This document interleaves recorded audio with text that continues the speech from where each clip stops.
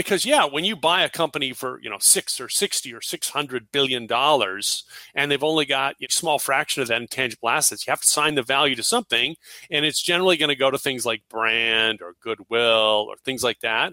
And that's basically sneak. That's basically where when they don't know where else to put it, that's where they put it. That's the catch-all. And now what we're talking about is valuing that. By the way, the accounting and finance industry have known, as HR has known for a long time, people do have a value. It's a cost and it's a negative, which is why you see most actions that companies take historically have been around trying to minimize people costs, because the cost side is well measured. The plus side, the value add, there's literally nothing. And so that is what we're talking about, is getting more measures so that you can construct literally a 360 holistic picture to say what value creation is the organization's workforce. What kind of sustainable social governance framework does the organization have that creates a powerful, highly productive, high-performing workforce? The topics and opinions expressed in the following show are solely those of the hosts and their guests and not those of W4CY Radio, its employees, or affiliates. We make no recommendations or endorsements for radio show programs, services, or products mentioned on air or on our web. No liability, explicit or implied, shall be extended to W4CY Radio or its employees or affiliates. Any questions or comments should be directed to those show hosts. Thank you for choosing W4CY Radio.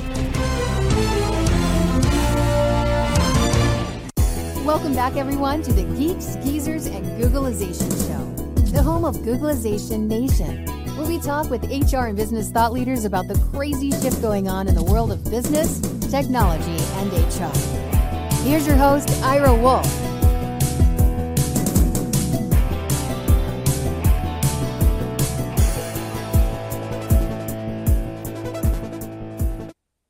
Well, hello, Googleization Nation, and welcome back to another episode of Geeks, Geezers, and Googleization. We have got a jam-packed show today. A couple exciting things. One is we are going to talk about the new human capital disclosure requirements. If you thought that the pandemic wasn't enough, diversity and inclusion, record job openings, the Great Resignation wasn't hitting HR hard enough, just wait till you hear what's coming down the pike with reporting on people's balance sheets. No longer just talking about people are our most important asset, but actually putting that money on the table, putting it right up front. Transparency. What is your talent equity? How much is your talent worth? What's it costing you for retention, engagement, diversity, inclusion? It is a game changer, and I'm really excited today. We're going to have Jeff Higgins from Human Capital Management Institute talking about that and some recent changes.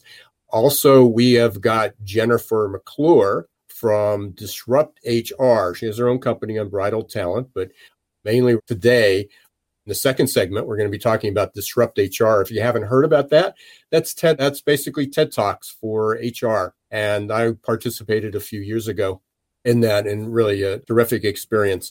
So we'll be talking with Jennifer, and we'll be welcoming her. And we're also welcoming a new co-host to the show. Really excited about bringing on Jason Cochran. His company he works for, he's a co-founder, is DoLead. Jason was a guest of mine. I reached out, and that's where we met about 18 months ago. And the topic at that time was at the beginning of the pandemic. I think this was March of 2020. And Jason and I were talking about PTSD, post-traumatic stress syndrome from COVID. What was that going to look like? So that's not our topic today. That's how we met. And he and I became friends. And he is now going to be joining me weekly as the co-host of Geeks, Geezers, and Googleization. So let's bring on Jason. Give him a big Googleization Nation welcome. There he is. So, hey, awesome. Jason. Thank you so much, Ira. It's good to see you and be with you, my friend. Thrilled and honored to be on this journey with you. No, absolutely. I'm really excited about it. And just as we went on the air, I was getting all these notices. Hopefully they're not going to arrive now, but we're under a tornado watches. But that's your territory. You're out in Indiana, right? That's right. We shouldn't be having them here in northeastern Pennsylvania, but apparently that's what climate change does for us. So tell us a little bit. We definitely want to jump into having Jack join us, but tell us a little bit about yourself and about DoLead. Yeah, as you mentioned, we met talking about PTSD. I'm a licensed psychologist and I'm the co-founder of DoLead. We are an employee experience platform. And obviously right now we're hearing a lot of stuff about employee experience, and what is that? We basically handle things for businesses from onboarding to offboarding and most everything in between in the employee life cycle: performance management, change management, leadership development, micro learning. All of those things is one all-in-one solution, so that you're not going to a whole bunch of different places for your needs to help attract, develop, and grow your people. So we'll definitely hear more about that in the future. As I said today, we are completely jam-packed, so excited to have you as my co-host. Another set of ears and another perspective we can add to the discussions and make it even more valuable, not only for our listeners, but for our guests. At this time, I want to bring on Jack. I just saw this morning, doing a little bit of research. I just got to read it because I don't know the numbers offhand yet. But this is incredible. In 1975, so you were just a kid, right, Jason? Yes, that's right. Yeah. But in 1975, 83% of the value of S&P companies was tied to physical assets, their machinery, their buildings, their real estate. And that's how, certainly when accounting principles, business accounting principles became more important in valuing companies, stock market started to really grow by leaps and bounds. The 85% of a company's assets were real estate or physical assets. In 2015, it'd be interesting if there's an updated number, but in 2015, 84% of a company's values was their people. Complete switch, 16% was physical asset. Yet companies still only report physical assets on their balance sheets. That's what they depreciate. That's what they value. They talk about people being our most important asset, but that doesn't happen. And with that, there is legislation in the works. And our guest, Jack Higgins, has been involved with two of the co-sponsors of that. One is Senator Warner. Many of you may be familiar with him. And so we're going to bring on Jack to learn about how human capital management disclosure is going to disrupt. That'll be our second topic, but it's how it's going to disrupt HR. So welcome to the show, Jack Higgins. There he is. So, hi, Ira. It's great to be here. Hey, welcome, Jack. Or Jeff. I kept saying Jack. Jeff, so I apologize. Too many people's names.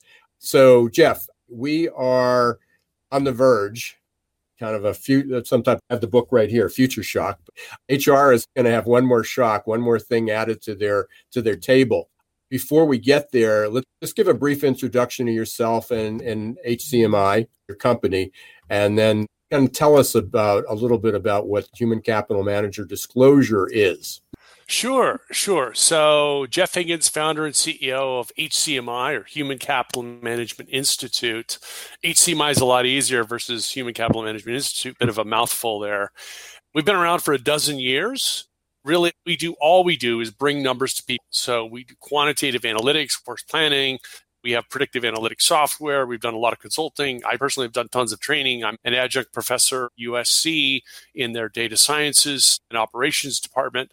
And before that, which you may hear come out a little bit in the way I talk, especially if you're an HR person, I may sound like someone you interact with a lot. And that's because I'm a former CFO. So the CFO hat never, no matter how hard I try, I say I'm a recovering CFO, can't get that hat off 100%. It's somehow glued on a little bit permanently.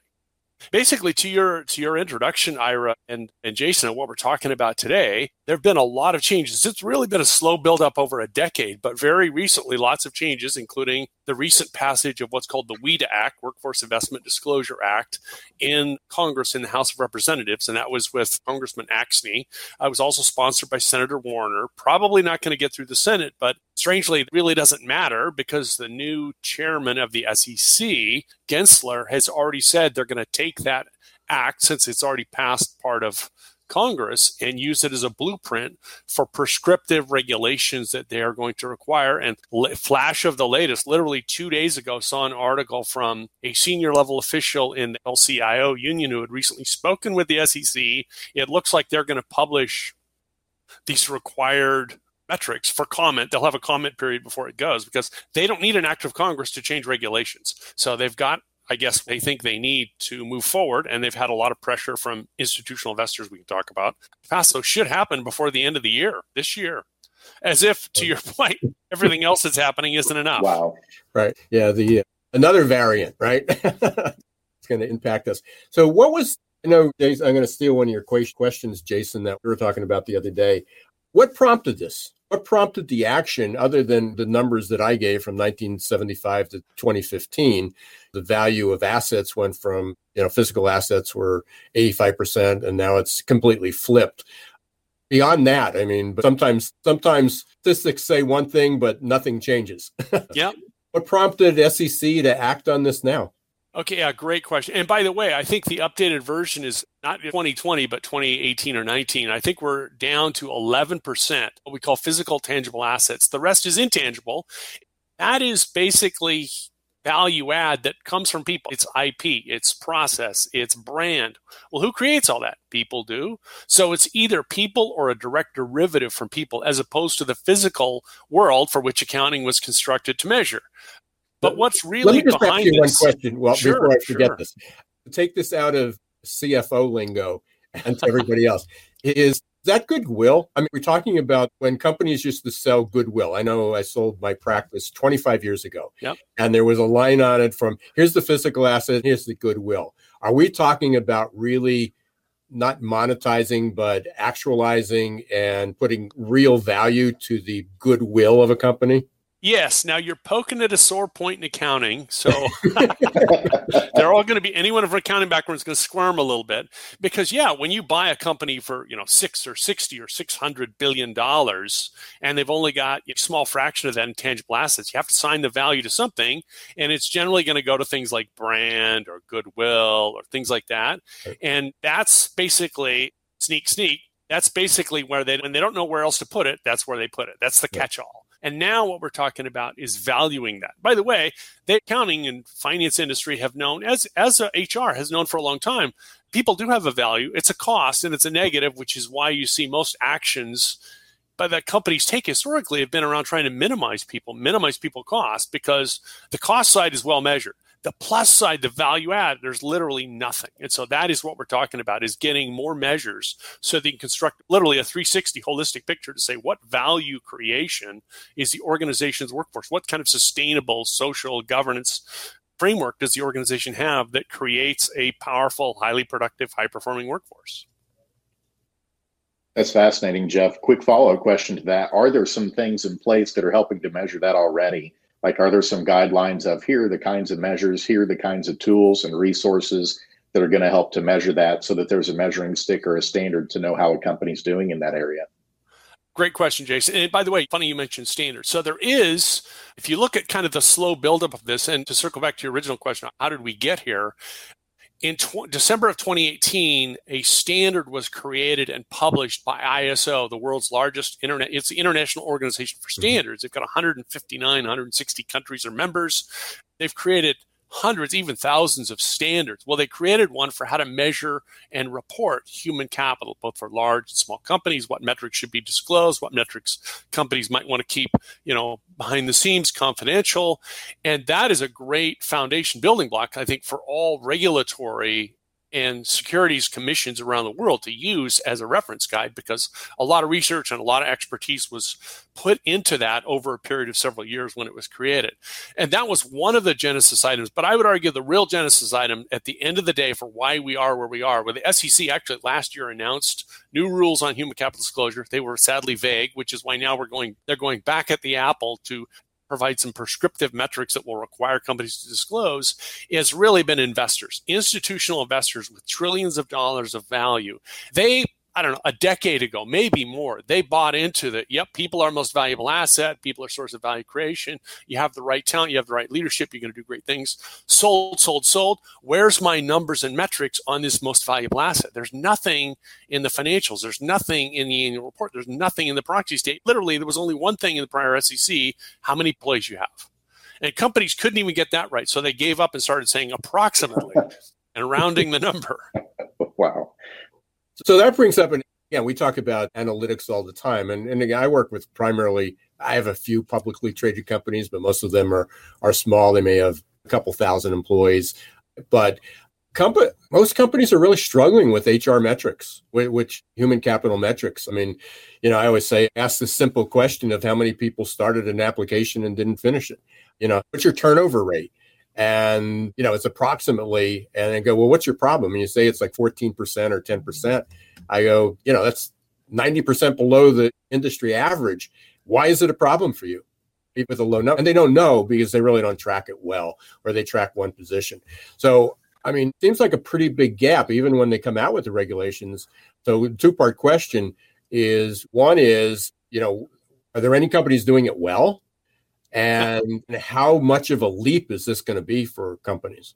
Yeah, great question. I would argue there's several layers like an onion to that, but there are companies that are doing it well.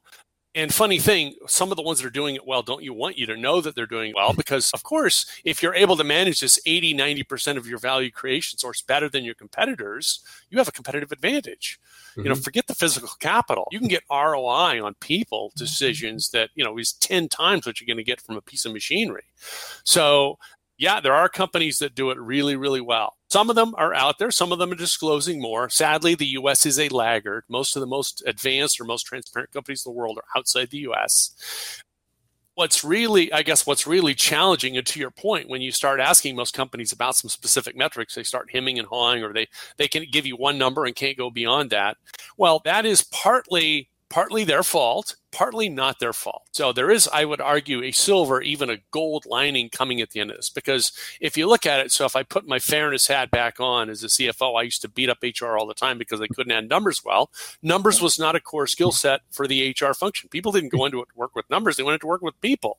Well, that's changing. So now literally half of the Fortune 500 and half of the S&P 500, maybe more than half now, actually have dedicated analytics and work planning individuals and teams. Some of them actually have large teams that are doing it. So numbers competency is no longer a problem. All the software creates so much data. So all this data, raw material to do analysis, that's out there. It's plentiful. It's like an ocean of data.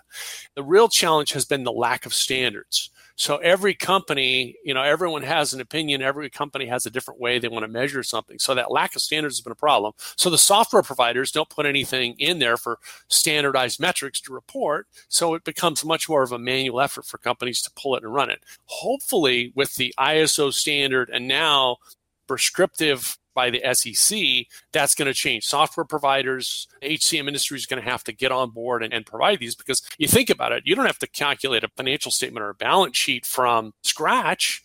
You have software that just does it for you and you print it out. It rolls up, your financial software rolls up your financials. HR doesn't have such a thing. HR has lots of cool transaction processing software and lots of other cool technologies. But at the end of the day, when you want to do reporting, they're like, oh yeah, we have this nice report wizard. You can pull whatever you want. Well, what if I don't know what I want? Well, you're pretty much at zero. Right. Or it's on a spreadsheet. Or a spreadsheet heaven or hell, depending on who you are. And he's on vacation this week. So this is for publicly traded companies. Obviously, this is SEC related. What do you foresee? I'm going to put your crystal ball in front of you. Do you see this trickling down through HR, through all companies? Is this going to be something that the private companies and especially small, medium-sized businesses are impacted by this? Short answer is yes. There's some more interesting tidbits. FASB, the Financial Accounting Standards Board, is actually seeking input for how to better measure human capital and people, both as a cost and a value add. So they are opening up. So my prediction is, depending on how far forward you want to go, I say if we fast forward, when my kids are much older, they're going to say, Dad, how did companies manage? How did investors manage, and how did companies manage before they had to report and be more transparent about their human capital?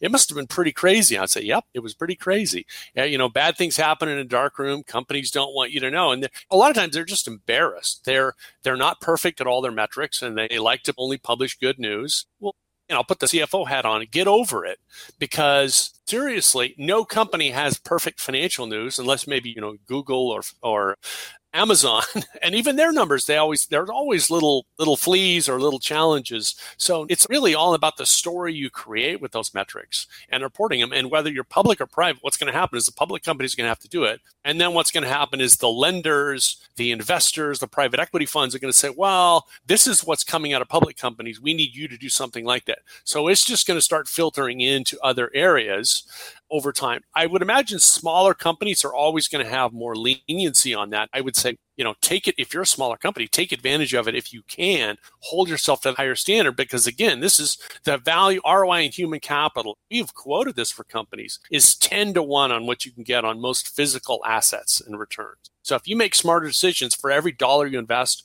you can get 10 back. Who doesn't want that? Absolutely. Jason, I know you had a couple questions you wanted to fire off at Jeff. Yeah, thanks, Ira. Jeff, one of the other questions I think that a lot of our listeners would find interesting is, are there consequences for not disclosing or fudging your numbers or just being really poor with the human capital aspect? You're disclosing, but the numbers are really bad.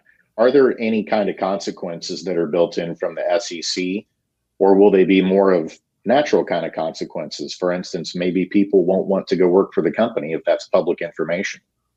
Yeah, actually, I think the last one you mentioned will be one of the consequences. The SEC is not looking to punish companies for, especially if it's a new metric, for doing it wrong. Companies, I think, are going to get a grace period. We didn't calculate it quite right. We're amending our report from last year as they start to do this.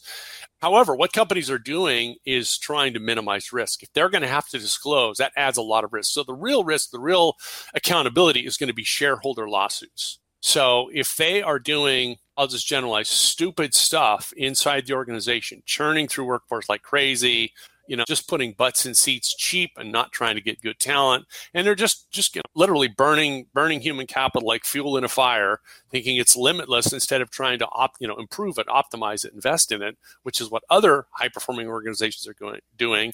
I think they will be increasing the risk of that.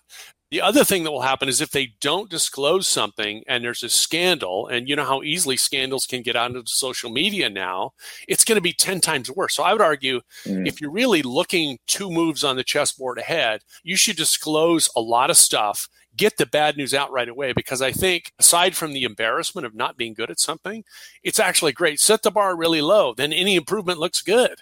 So what if your turnover rate's twice your industry average? Hey, we know it's a problem. We're focusing on it. Here's all of our great initiatives. A year later, hopefully, if you move enough, if you just put enough attention in it, what is it, the study, you just study people enough, they'll be more likely to stay. You get some improvements, and you show the value creation just by making some improvements in metric. And also institutional investors, this is not the Roman Colosseum where they're going to go, thumbs up or thumbs down, kill them, sell everything, or buy. It's not like that. They just want to know where you're at and are you working on it. They want you to be working on it. That's all I think they're really asking. It's not an absolute judgment. So I think, by the way, it's also about the story you tell. You could have really bad numbers, but if you could still have a great story about how you're improving, or you've been investing in other areas, now you're shifting more investment over to here, and it's going to show up in your future human capital metrics results, that could be a great story. Yeah, and speaking of shifting and changing metrics, where's diversity and inclusion fit into this? Good question. So DE&I is in the ISO standard. Actually, by the way, there's also another ISO standard just for diversity, equity, and inclusion. Oh. It is 99% likely to be. It was in the WEDA Act, so it was covered pretty well in the WEDA Act, as was segmentation of the workforce, full-time, part-time, benefits receiving, non-benefits receiving workforce. So it's really been well covered because it's been such a hot area. And really, by the way, if you think about it, the pandemic, a human crisis, unlike previous crises, which were financial in orientation, the DE&I, social justice, all of this is actually connected. I think actually all of this prompted the SEC to be more likely to act as opposed to put it off. Literally, because of some of the DE&I and some of the social media and the demonstrations, the SEC, think about it, and prior chairman was very conservative. Deciding to act actually was a very big step, even if they didn't prescribe metrics. So DE&I is well covered, and I'm sure that's going to be part of the disclosure requirements. So we're coming up toward the end of this, Jeff. To get started, again, a lot of our listeners are small, medium-sized businesses, privately owned, or they're, again, not publicly traded, but they want to get in on this. This is their mission. This is their culture. Where do they start? What's the first step? other than calling you. Yeah, they can call me. They can one great thing, you can't lose if you say you're calculating all the metrics per this ISO standard and you certified yourself on the standard. That's a really piece of safe ground to talk about reduced risk if you are going to disclose more, even if you're smaller to midsize. The other way is, by the way, you can go, ISO is a nonprofit. It's a .org. You can go online and buy the standard, and there's a bunch of technical specifications that give you more on each of the metrics for, a few $100s. So you can get started for a very small investment. You need somebody on the HR team or on the finance team who will actually read it and start to calculate some of the metrics. And then once you're started, start calling or emailing and pressuring whoever your HCM or your software provider is, well, your talent acquisition, your learning management system, your payroll provider, and saying, hey, where's my metrics? I need you to help me calculate these automatically. Because you can certainly download the data and do it on a spreadsheet, but that's pretty manual. And that's a great way, because I've talked to a lot of very large providers, including the world's largest payroll provider, whom I won't mention, but their favorite color is red, who basically said, yeah, we'll be more interested in this when our customers ask for it. I'm like, really? Your customer already asking for it. I don't have so many. You're not hearing from the right ones. So when you add, I think there's enough of a chant from the crowd, they will hear it and they will add it quickly. For sure. And I started the show. It's just one more thing. It's coming onto the HR table, getting pretty crowded out there. The list of priorities. Fortunately, private companies have some time. Publicly traded companies are probably a bit more pressured, but I'm really glad to hear you say, impact all companies, because it should. And people have just hung the poster on the wall. People are our most important asset, and they haven't definitely walked the talk for a long time. Jeff, what's the best way for people to reach out to you? Well, Jeff.Higgins at hcmi.co or Jeff.Higgins at hcminst.com is a great way to reach out. You can also check out our website at www.hcmi.co. We've got lots of case studies, white papers, research materials. So literally, in fact, you pick 25 key human capital questions, which is also a great place to start. What are our pain points? And what metrics would help us measure those? And by the way, all of those kinds of metrics are already in the standards and already recommended for you. So some great tools to get you going. Appreciate you being here. It's great to meet. There's no question. Hopefully you'll come back on, give us some updates. This is definitely going to be a moving target and a really interesting story to follow. Appreciate you being here, Jeff. Oh, thank you so much for the opportunity. I really enjoy speaking with you and Jason. And yeah, hopefully there'll be not too much, but there'll be some exciting new updates to share soon. Always is. Thanks very much. Thank you, Jeff. Okay. Amazing. A lot of topics. I mean, my head's sort of spinning there with where this is headed. And, as I just closed with Jeff, for as long as I've been in the business, 25 years, I've been hearing people are our most important asset. And it's moving from the poster to the balance sheet, which is going to be quite a big step for companies. And we've talked about this before.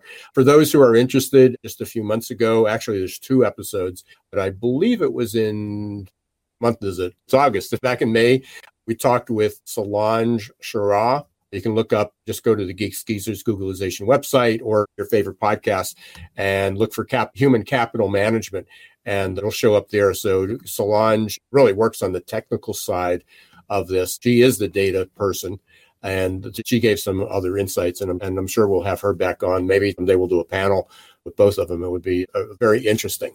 We are going to take a short break. We thank you for being part of Googleization Nation. Thank you for listening to Geeks, Geezers, and Googleization. But don't go away, because we're going to be right back with our next guest, Jennifer McClure, and we're going to be talking about Disrupt HR. So stay tuned, and we'll be right back. A lot of you might be feeling like you're standing in deep shift. But do you know what grows and rises out of deep shift? Opportunity. To successfully navigate the shift to the new normal, each of us must learn to rapidly adapt to the speed of change. Some of us are hardwired for this. Others, not so much.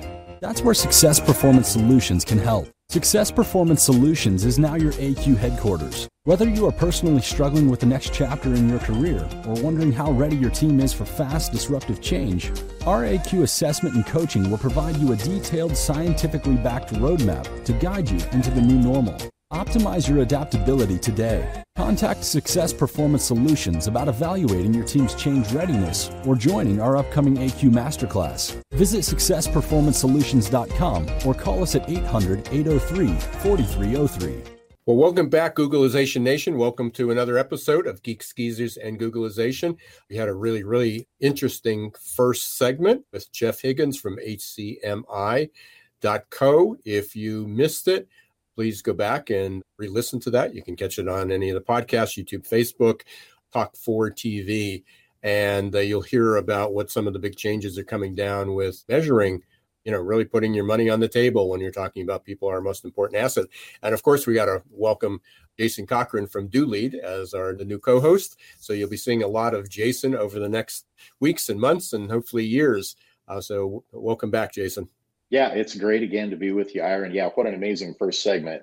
Not only the future of HR and organizations, but the present. It's incredible, like you said, how quickly things have, congealed, to this point where now you got to start figuring it out, and lots of great tips for HR leaders in particular as to how they can help have a seat at the table and drive those conversations. Right. And so that's a good segue into talking about Disrupt HR.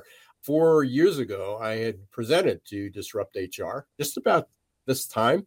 And that was my first experience with it. It was fascinating. I actually met the first co-host of Geeks, Geezers, and Googlization there. It was actually our sort of a joint venture that we took off together, Keith Campagna. So I know many of the listeners know Keith pretty well. I know, Jason, you knew Keith. And that's where I met him. We were on stage together. We sat waiting to go on the platform. But you introduced me to Jennifer McClure just a few weeks ago, and she offered to bring her on. I didn't realize at the time, because we were talking about her other company, that she was one of the founders of Disrupt HRs. Welcome. There she is. There's Jennifer. Welcome. Hi, Jennifer. Hi, how are you today? Great. It's good to see you. It's great to see you as well. So let's talk. You're sitting around the table. How did the origin of Disrupt HR? Where did that come from? Certainly an ambitious initiative, and before, going to be interested to see where it's going, because as a public event, of public TED Talks, Disrupt HR were public events and very well attended, and all of a sudden there are no public events. So we want to hear about 2020 and what's going to happen. But what was the start of this? What you're sitting around and decided to have Disrupt HR? It was something like that. Yeah. Well, I started my own company in 2010, where I'm a professional speaker. So that's what I love to do, is to speak and teach and train, as I'm sure both of you can relate to. And so I was about 3 years into my business of going to conferences and events. And of course, a lot of them HR and recruiting related conferences and events, since that's my kind of career history and background. And I had attended a local HR association meeting and saw someone. I always try. I'm introverted, but I've learned how to network professionally. And so I do look for people who maybe are looking for someone to speak to or whatever. And so at this HR association event, I saw someone new, young guy, and went over and just kind of introduced myself. And he was the founder of an HR technology company based here in Cincinnati.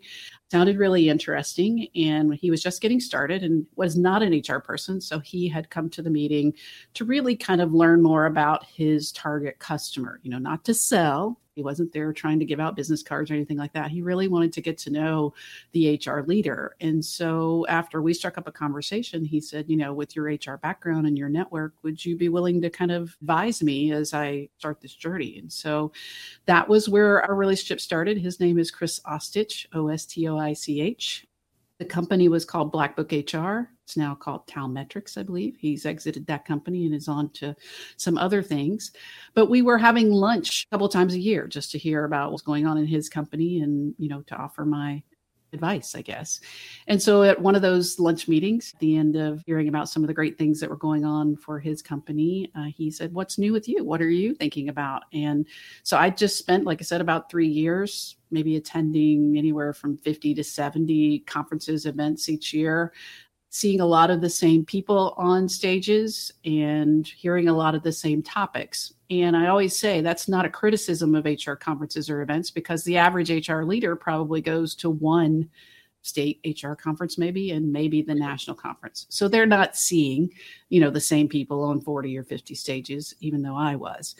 But I had kind of just put in my head, wouldn't it be really cool to have an event in Cincinnati, where I'm from or where I live, bring in some of the people that I knew who were talking about new and different things, or maybe topics would never make it on a conference stage or event, or even to offer the opportunity for some voices out there that we were not hearing from. So when Chris asked me that question, I said, I'm just kind of thinking about this, opportunity to maybe host my own event someday.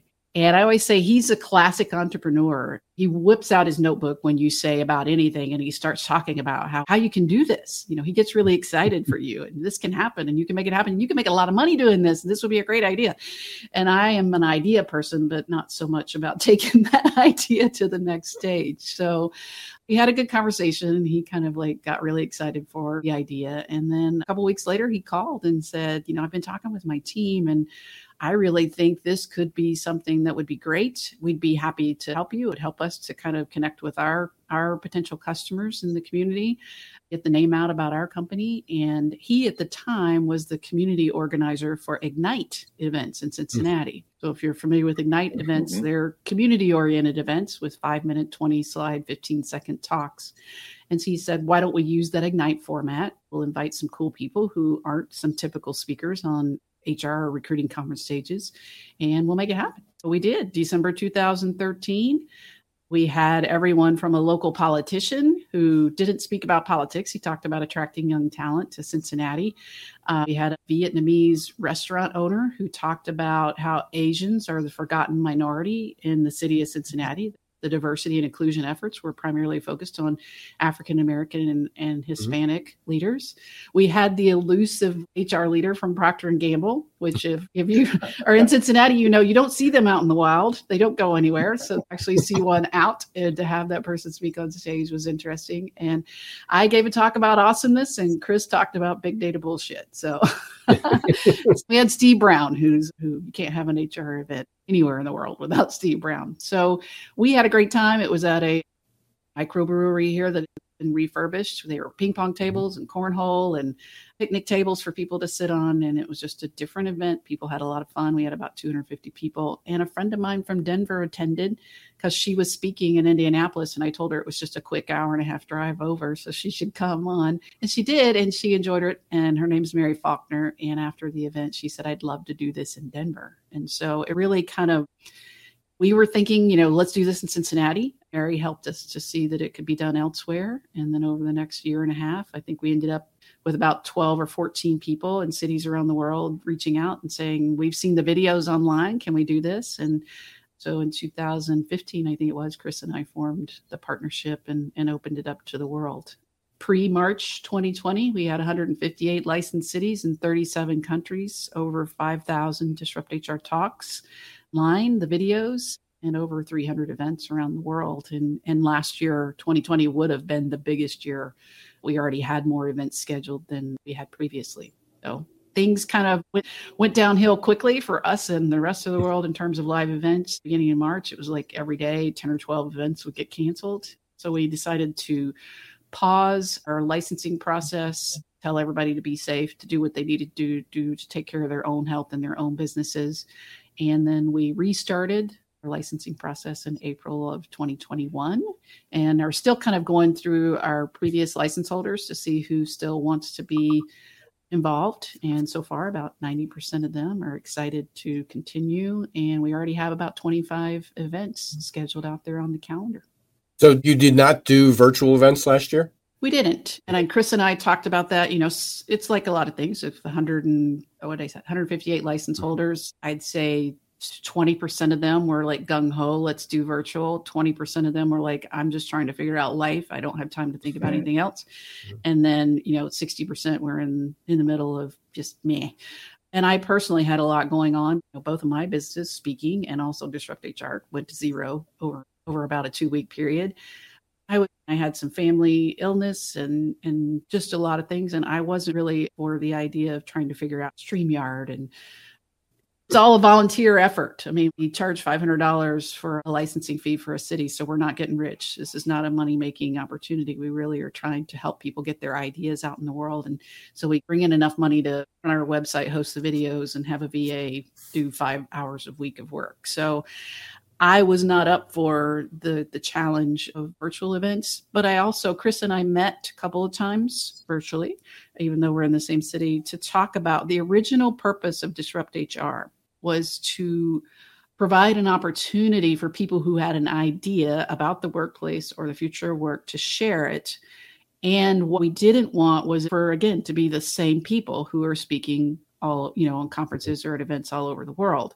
We love, and I particularly love, that Disrupt HR brings a lot of people to the stage who've never spoken before. Some of them are terrified. Some of them do it really badly. But if they have fun while they're doing it badly, the audience is forgiving, even if they're not having fun. The audience is forgiving at our events because it's 5 minutes. They've got a drink in their hand. They're at a bar or, a theater or something, having a good time. And we felt like that a lot of people had the opportunity to speak at Disrupt HR events that, never would get invited to speak on a conference stage or never wanted to speak on a conference stage in front of hundreds of people. So the thought of going virtual, and again, as a speaker, I did plenty of virtual events myself over the last year and a half. It's harder. It is harder, I believe, as a speaker, to be engaging, to connect with the community, to just be good virtually. So what we didn't want to happen was if Disrupt HR events went virtual, then you would really need to get good speakers to hold people's attention, which again, in our mind, kind of defeated the purpose. We love a mix of good speakers and professional speakers and people who speak all the time, along with people who've never spoken. And I personally didn't want to see someone sitting on the floor in their bedroom in the dark, trying to give a 5-minute, 20-slide, 15-second talk badly. Yeah, Jennifer, I was going to ask you if there's a personal favorite speech or idea that's come out of Disrupt HR that's really stuck with you that you'd love to share with the listeners. Yeah, I've not obviously been. I've tried to watch all 5,000 videos. My guess, I probably watched about 2,500. I, for a while, was working my way through a few every day. But I still stick with one from the very early days. It was in Denver, their second event, I believe, August of 2015, a guy named Greg Roche, R-O-C-H-E, and his talk was about idea, sex, and talent management. And I was there. I was speaking in Denver, so I attended their event. And I just sat in the audience and I went, that was a perfect Disrupt HR talk because it was cheeky, to use, the British word. Idea sex was a James Altucher idea that he kind of applied, and it said things like be promiscuous with your ideas. He had really good graphics and he delivered it perfectly. And so I always tell people that's a good talk because the idea, it was a singular idea. It was delivered really well. It was fun and funny, but yet there was a point that you could walk away with of something you could do. So that's one of my favorites. When I Disrupt HR 4 years ago, and it was a year after they had done TED Talk. So TED Talk was excellent preparation. One is focus on that one idea and then get it under 18 minutes. And I think my talk came in about 13 or so. And if I had to do the same talk again, it would be a 10-minute talk. So it was helping and concise. But think, I got this made. Disrupt HR, I can talk about any subject in 5 minutes, 20 slides, no brainer. Getting your idea that concise, that compact, and then changing the imagery, because that's what you're doing. You're basically every 15 seconds is what's the imagery behind that, has really impacted me on how I present, because I tend to use a lot of slides. And I know some people will put one slide up and talk for 15 minutes on it. I use a lot of slides, but they keep moving, and it's the imagery and it's part of the storytelling. So, it was amazing, and I'm glad to hear this. One of my questions was, how did you come up with the 15-second slides? And when I was planning it, that was crazy. We stole that idea, yeah. Good ideas are worth stealing. We're coming up to the end. Love to get you back and talk a little bit more, especially when you're up and running again. Talk also about your other business, which is Unbridled Talent. So be able to talk about some other topics. But for now, how can people get a hold of you, both from people that are thinking of being an organizer and also if people wanted to participate? Sure. For all things Disrupt HR, you can go to disrupthr.co. You can check out the list of cities. There's a tab that shows you the cities that have been licensed. Some of them are currently available because, again, some of our organizers have chosen not to renew. So if you find a city that you're interested in and it's available, there is an inquiry form on there that says, I think, inquire about organizing Disrupt HR events. So the best way to do is to apply through that inquiry form, because we do first come, first served to check out who's interested, and that gets a date and time step on your inquiry. For all things Jennifer McClure, it's jennifermcclure.net. You can also find me on LinkedIn, Jennifer McClure, and on Twitter at Jennifer McClure. And Roxy, I think I had sent you the URL for anyone that's interested to see what a Disrupt HR talk was like. There it is. My shortener wasn't working, so actually my shortener working, but I couldn't customize it. But you can go up to that and watch my 5 minutes of fame on Disrupt HR. And that was actually one of my book had just come out. We were talking about recruiting in the age of Googleization. Got it all. You can either read the book or get it in 5-minute video. So, Jennifer, it's great to meet. Thanks very much. Thank you, Jason, for the introduction as well. Sure, we'll be following up with you. Hopefully we can get you back on the air. All right. That would be great. Thank you. Okay. Thanks, Jennifer. Thanks, Jennifer. Bye. Jason, we're almost finished our first show together. 2.0, I guess, maybe 3.0. That's right. Absolutely. Googleization. Thanks for being here. Great questions. And I really, really look forward to having you join me on future events. What was your first experience like on Geeks Geezers? You're second. Now you're on the flip side. Yeah. You told me up front, you said, Jason, it goes by fast. And boy, are you right. It's like we entered a wormhole and we came out the other side 5 minutes later, even though it's a 45, 50-minute show. And that just shows how much fun it is. Wonderful guests, and you do a great job of making me and the guests comfortable. So very excited. Great first day, and looking forward to next week already. Thanks. So, and next week, actually be 2 weeks that we're going to do this live. Next week, we'll be repurposing, reissue one of the more popular shows. And I'm going back into the library, and we may combine a few of those. But I will be speaking 1 o'clock Eastern time, the equivalent of 1 o'clock Eastern time out in Las Vegas, SHRM Talent. We're going to be talking about adaptability, what we talked about during the commercial. So we will be there. But in 2 weeks, September 1st, we will be back. Our guests of that day, we're going to have 2 Gen Zs. I know I actually did an interview this week. How do we recruit Gen Zs? What do they want? How do we reach them? How do we retain them? And we're going to hear directly from them. These are 2 young superstars, Gen Zs. And what caught my attention, I was on another panel, and they were talking about TikTok. Somebody asked about using TikTok for recruitment. And one of them was hired using TikTok for their most current. And one of them's using it to recruit. So we're going to hear about that. So make sure September 1st, 1 p.m. Eastern time, Geeks Geezers Googleization. We will be back. Please stay safe, everybody. Delta variants going crazy, especially different parts of the country. If you're home, be safe. If you're traveling, be safer. Jason, we will, I'm sure, be talking to you before the next Geeks Geezers in Googleization. But it's a pleasure having you here. I look forward to that. Check out Jason's company, Do Lead. Check out my company, Success Performance Solutions. And as we always close the show, don't let the shift hit your plans.